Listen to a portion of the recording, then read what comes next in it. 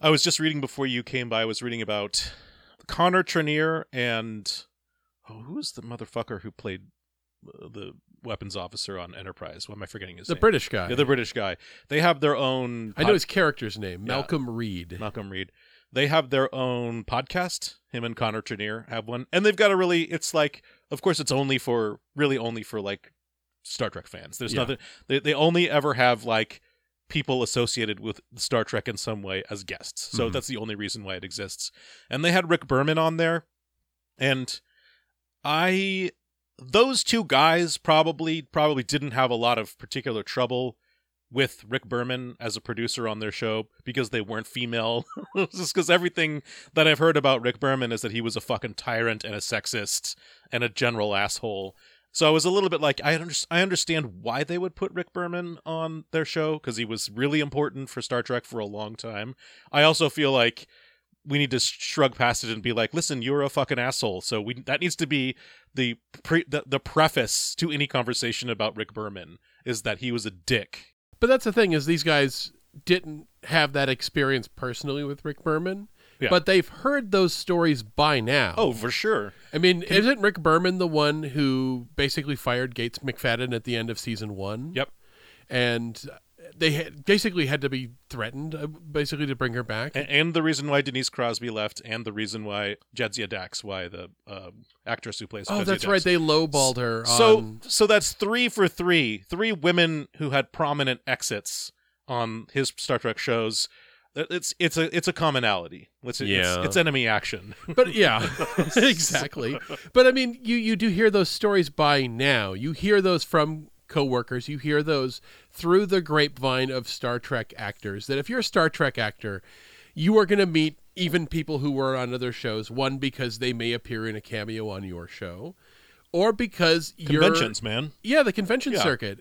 There's going to be a grapevine there that it doesn't matter if you've never been on screen together, you're going to sit at a long table next to these people and conversations are going to start. Well, and that's also like we like to think about them like they're their own separate universes.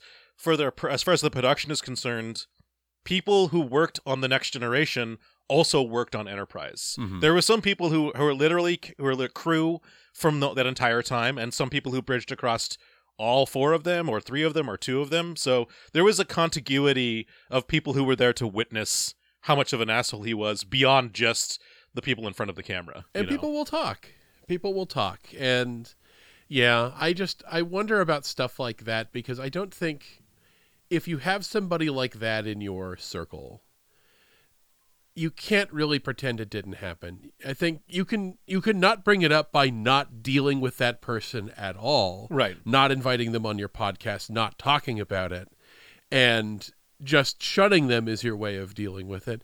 But you can't just treat them like one of the gang and have it just hanging there in the air, because if you're one of the people that this person abused or picked on or bullied or drove away, you don't want to, I don't know, you see someone else hanging out with him and being buddy-buddy with him, I don't know if I want to hang out with them, because it just says to me that... It's the problem of being the boss, right? There is an asynchronous power dynamic, right, between the two of them. And so, obviously, the one thing you don't want to do is piss him off, or let other people know that you would be unhappy with him, because you'd be afraid of what that would mean for your career, right? Yeah, I mean, I get that while the show is happening. Right. But we live in the world now, like you said, this is a podcast hosted by actors doing retrospectives on a show that they were a part of. Right.